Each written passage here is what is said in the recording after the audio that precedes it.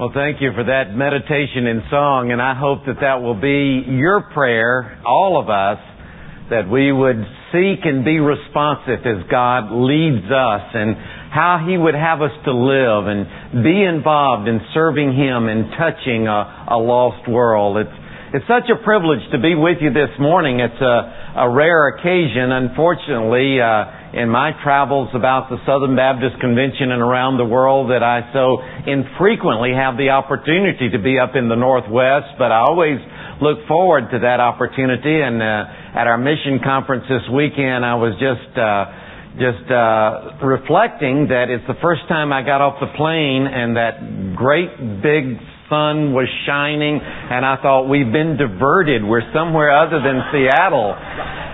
Never occasioned that before, and it's just been a beautiful weekend. And some of you have been involved in our mission conference at First Baptist Church Lakewood, and I appreciate Ron Shepard's leadership in organizing that. And it's such an encouragement just to know of the vision of churches here in the Puget Sound Association, that you have such a missionary perspective on reaching the people around you, but beyond that to the world. And we're so grateful for your vision and commitment to missions, for your support of the International Mission Board and involvement overseas and supporting our efforts through the cooperative program and Lottie Moon Christmas offering. And it's just a privilege to be able to be with you and share with you this morning. And I found that as Southern Baptists, we're quite acquainted with missions task, our Great Commission task. We take pride in being a denomination that sends out more than 5,000 international mission boards, missionaries currently serving in more than 194 countries. And God is blessing in unprecedented ways around the world. I was traveling recently in Central Asia, an area of the world where I'm still intrigued that we even have missionary personnel. In those places, Islamic countries that were so long a part of the Soviet Union and prohibited of religious freedom. But as we traveled in Kazakhstan and Uzbekistan and Azerbaijan and those republics, I was just thrilled to see churches now being planted and people responding to the gospel and a Christian witness spreading throughout those spiritually destitute areas of the world. And it was the last night of my trip. I was preparing to return home the next day, and I was having dinner with our regional leadership team, and I asked them, how many of the people groups in Central Asia have been evangelized in terms of a church being planted in that language and culture and now multiplying a Christian witness? And they knew instantly.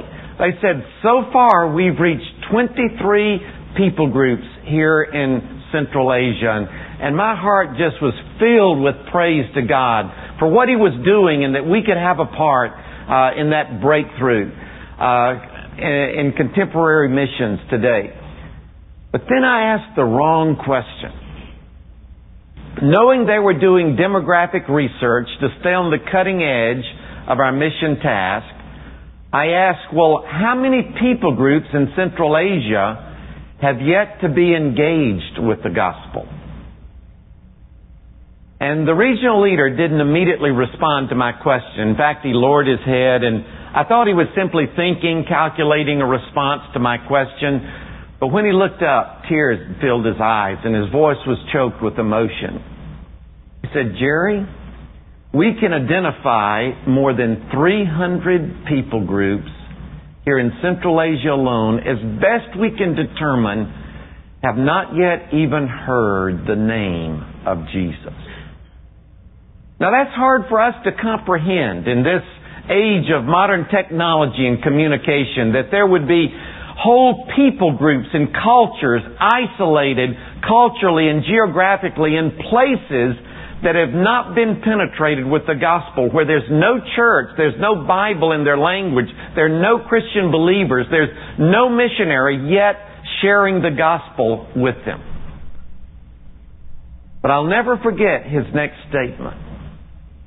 emotionally. He said, you know the most difficult thing about being a regional leader responsible for our Southern Baptist work here in Central Asia is every year in our annual planning, looking at the limited personnel and resources and having to determine which of these people groups will be deprived of hearing the gospel yet another year.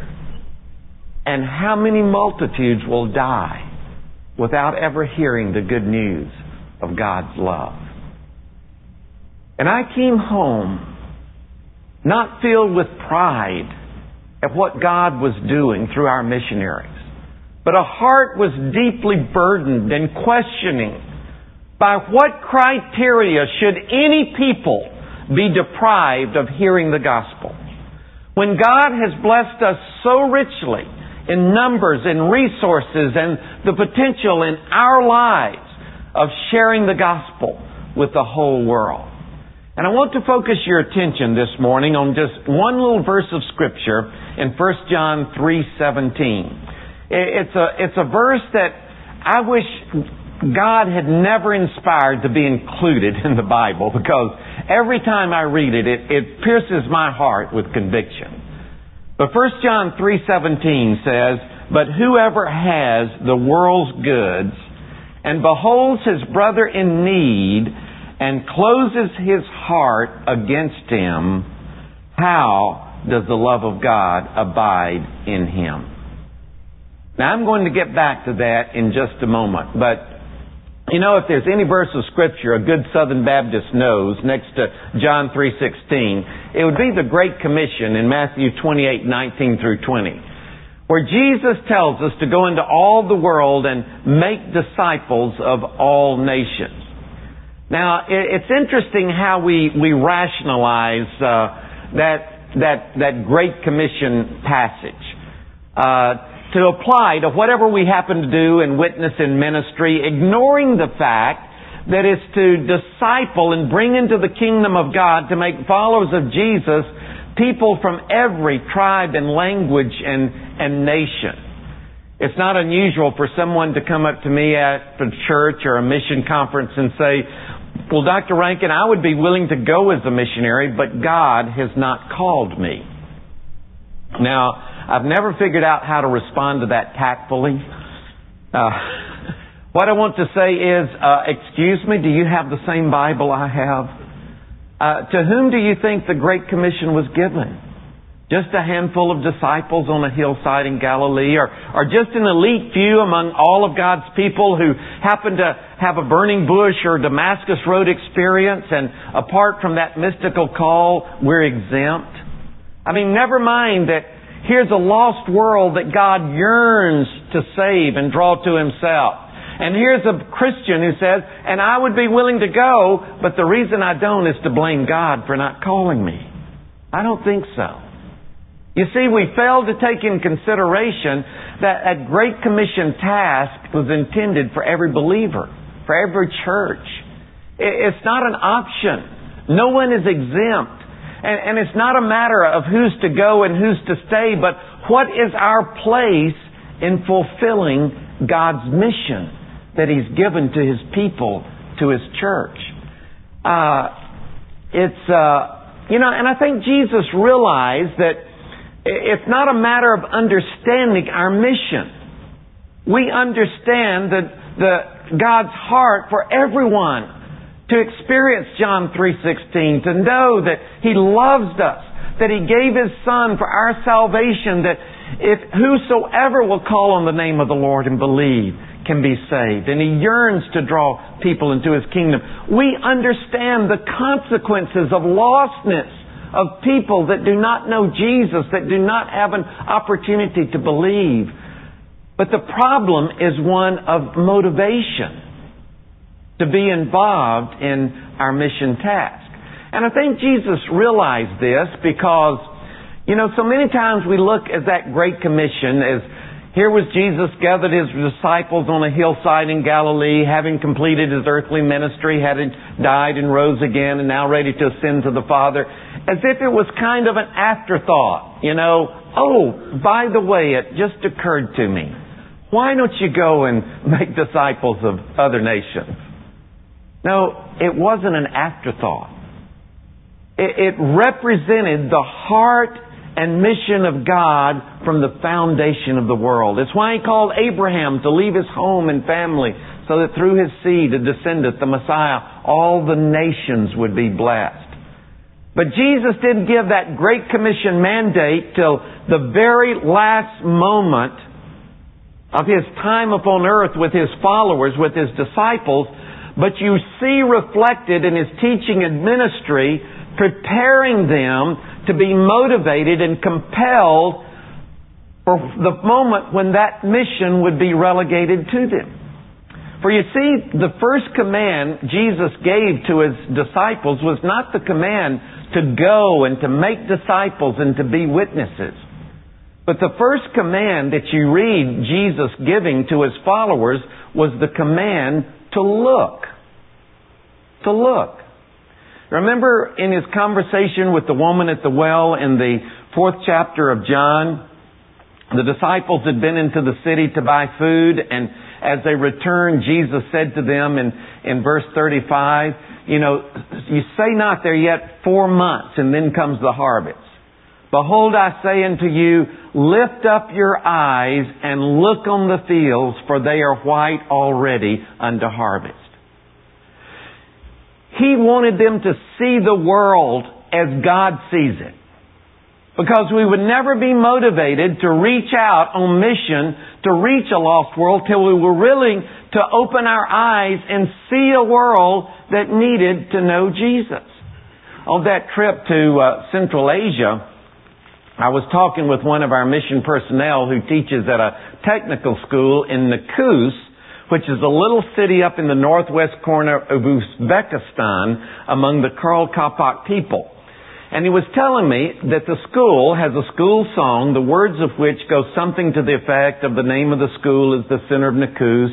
Nakus is the center of Karl Kapak land. Karl Kapak land is the center of Uzbekistan. And Uzbekistan is the center of the world. Now, it's probably never occurred to you that Uzbekistan is the center of the world. Why? Because that's not our world. That's not where we live. Our world centers around us, our family, our community, our concern. But folks, when we're told God so loved the world, that's not just our world of expressways and shopping malls and beautiful homes. It's a world of refugees in Darfur that are being slaughtered in genocide. It's a world of people living in despair in war-torn places like Iraq and Afghanistan. It's a world of more than 1 billion people who are still in unreached people groups in spiritual darkness and hopelessness. That's the world God loves and died to save. But we'll never be motivated and do anything to reach that world until we're willing to open our eyes and see that world beyond our own egotistical provincialism of where we live. And Jesus would say to us, open your eyes, see a world that is lost, see a world in darkness, see a world that needs to be harvested for Jesus Christ. Because we'll never do anything about missions until we see the lost world, until we see the lost around us in our community. But Jesus said to His disciples, see the fields that are white unto harvest.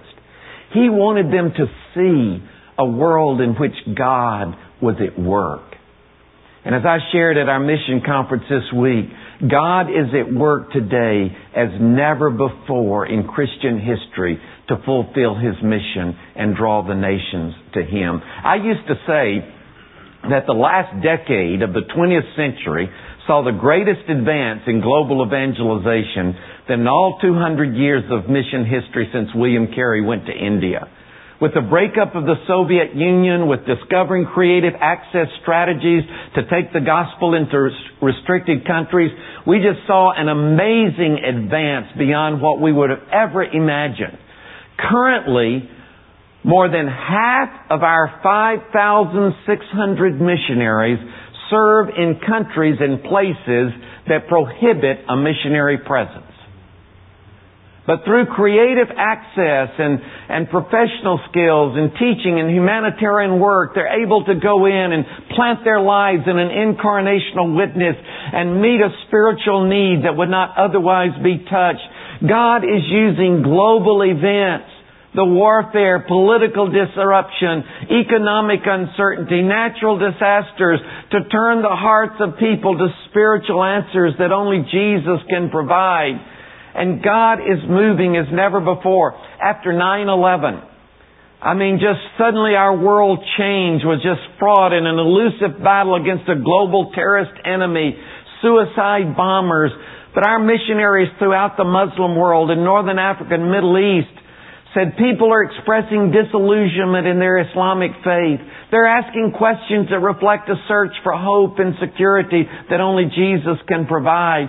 And God is using that to open the doors and crack the barriers to that last formidable barrier of global evangelization. And some of our most remarkable church growth is happening in the Muslim world today. When we entered the 21st century, we had just seen our missionaries report a record 300,000 new believers baptized. For the next 5 years, they reported an average of more than 1,000 new believers a day being baptized. And last year reported over 600,000. For the last 8 years, we've seen each year more than 100 unreached people groups engaged with the gospel of Christ. God is moving as never before. And He would say to us, look beyond your self-interest, your own little narrow provincialism. See a world beyond the newscast and the newspaper headlines. See a world in which God is at work and providing an opportunity as never before, because we'll never be motivated to fulfill His mission until we're willing to see that world as God sees it. But even after Jesus commanded His disciples to lift up their eyes and look on the fields, He still didn't command them to witness or to go or make disciples. In fact, the next command that you read in the teachings of Jesus to His followers was the command to love. Remember, as He was gathered with His disciples in the upper room, you find in John 13, verse 34, He said to them, "A new commandment I give to you, that you love one another even as I have loved you." A short time later, a young Pharisee asked Him the question, which is the greatest command?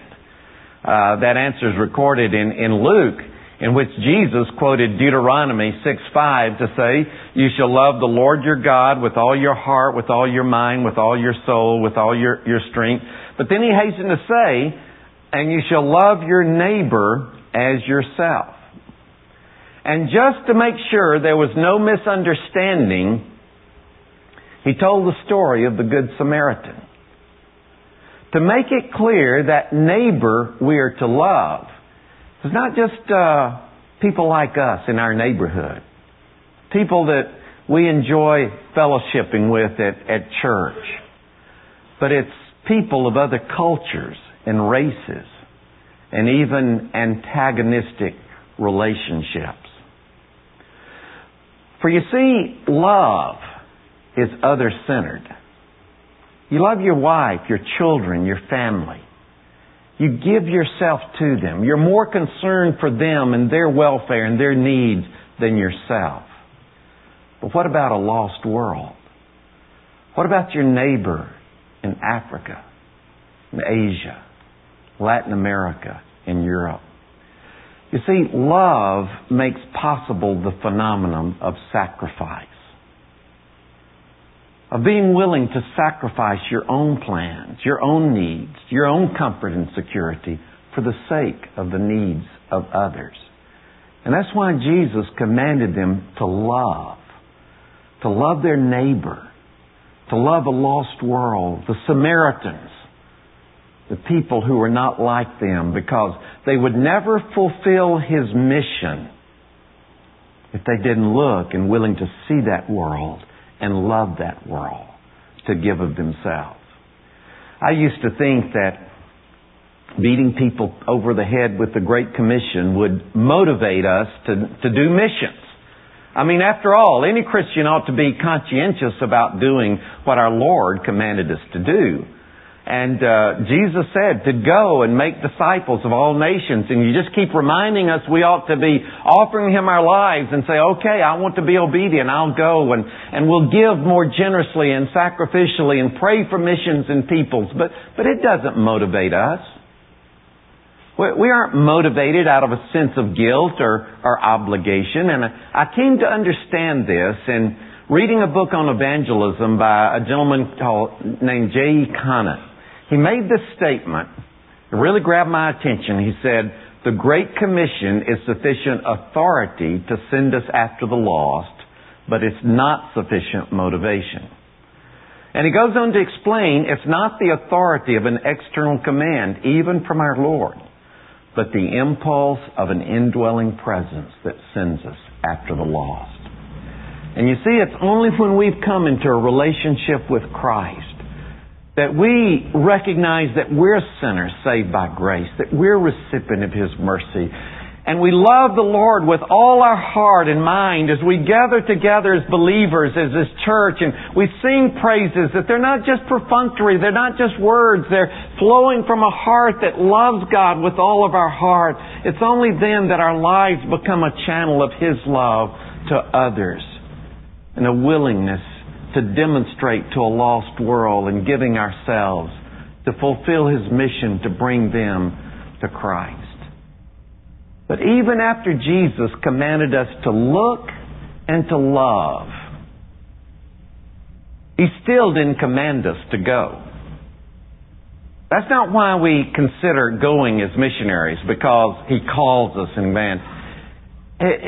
He actually commanded us to live our Christian faith and our life in a way that will make disciples, that will draw others into the kingdom of God. Now, I have to kind of swallow hard to acknowledge this, because I'm out there appealing to people to go to the mission field and consider missionary service and the needs of reaching a lost world. But if you're familiar with the grammar of the Great Commission, there's only one transitive, active, imperative verb in that passage, and it's make disciples. That's what we're commanded to do. You see, He taught His disciples a new lifestyle. It was no longer the ritual, Jewish, legalistic system of obeying the law and this is how you ought to live.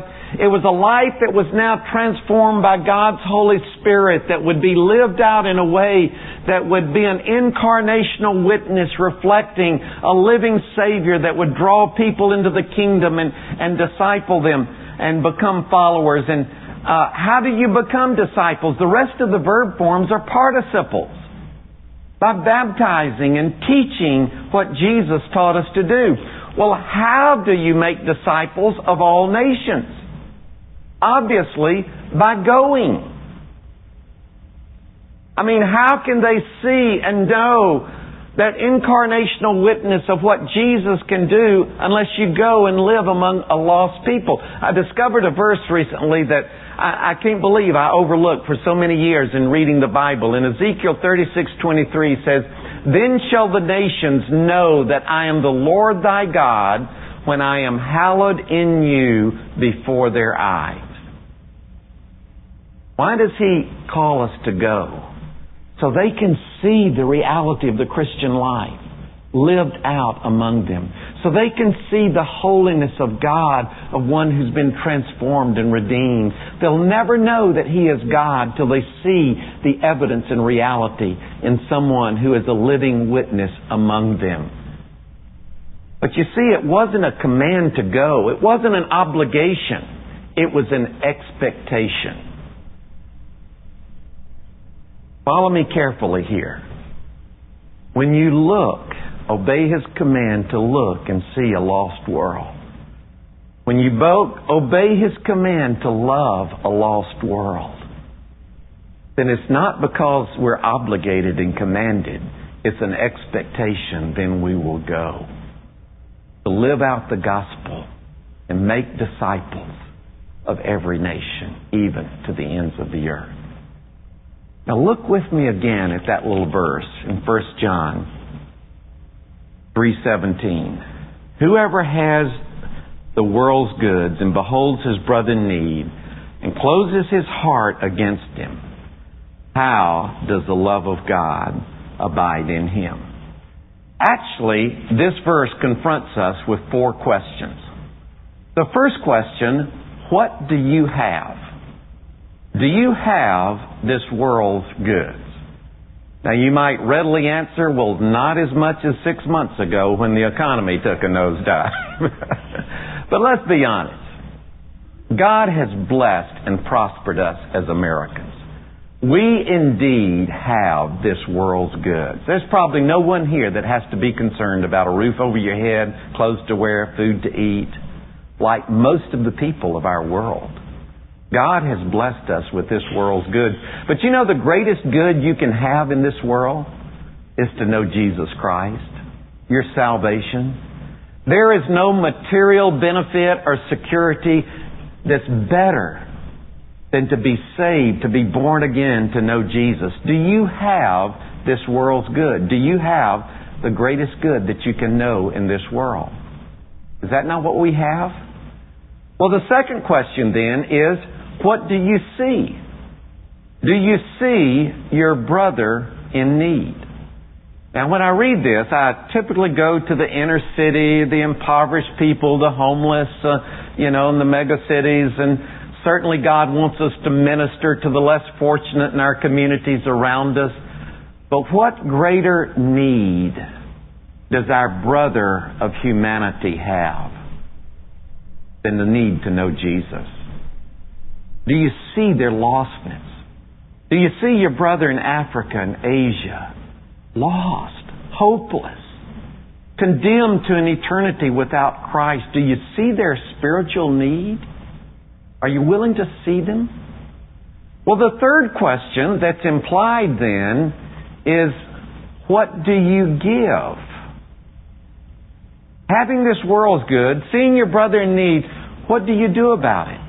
Or do you close your heart, as some versions say, your heart of compassion against them? I received a letter a few years ago from someone, I think in Texas, who had a prayer ministry. And he wrote and said, Dr. Rankin, I pray for you and the International Mission Board. I pray for our missionaries systematically. And said, I've been reading about all the unreached people groups and the need for more missionaries, the need for more churches to reach out in partnership with the International Mission Board and multiply our witness to reach the lost peoples of the world.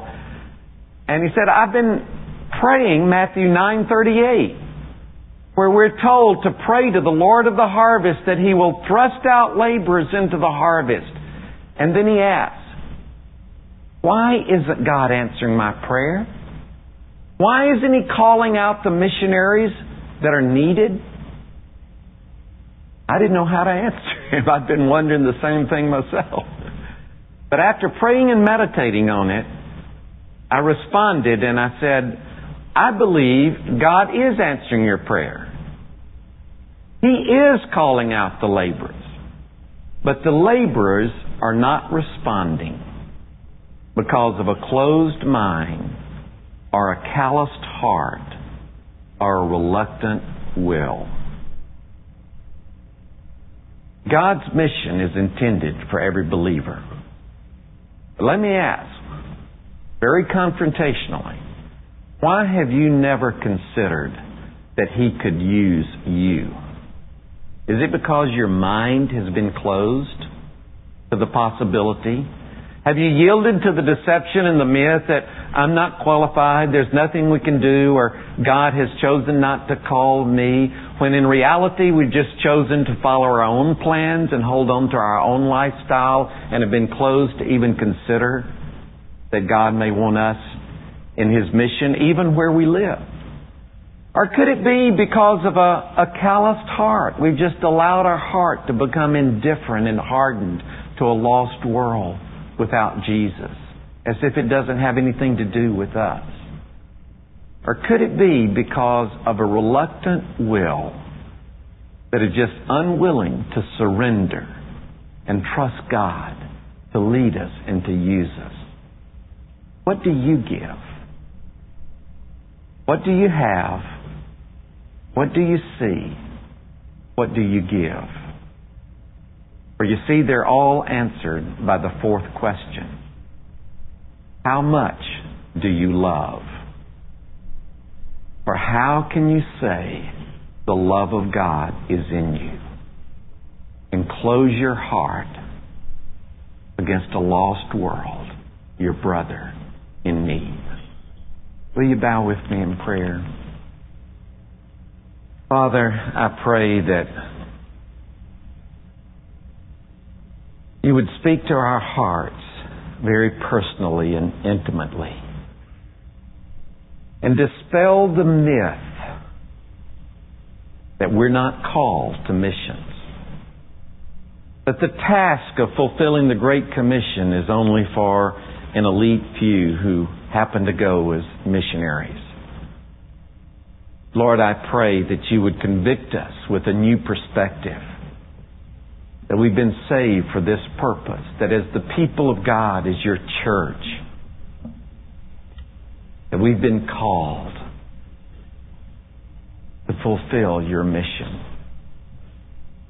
Not necessarily an obligation to go. But Lord, I pray that today you would find us obedient to your command to look and willing to see a world beyond our own narrow provincialism. A world as you see it. And Lord, I pray that we would be obedient to your command to love each other, to love a lost world to the point of willingness to give ourselves. And then, Lord, may we become obedient to that command, to live in a way that will follow wherever you lead, that will live out the reality of Jesus in an incarnational witness. Lord, you may want us right here in Northwest Washington, this corner of our own country. If we can never be sure we're in the center of your will until we're willing to say, wherever you lead, I'll go. And may that be our surrender and our obedience, because we love you with all of our heart. We love the world that you love and gave your life to save. In Jesus' name, amen.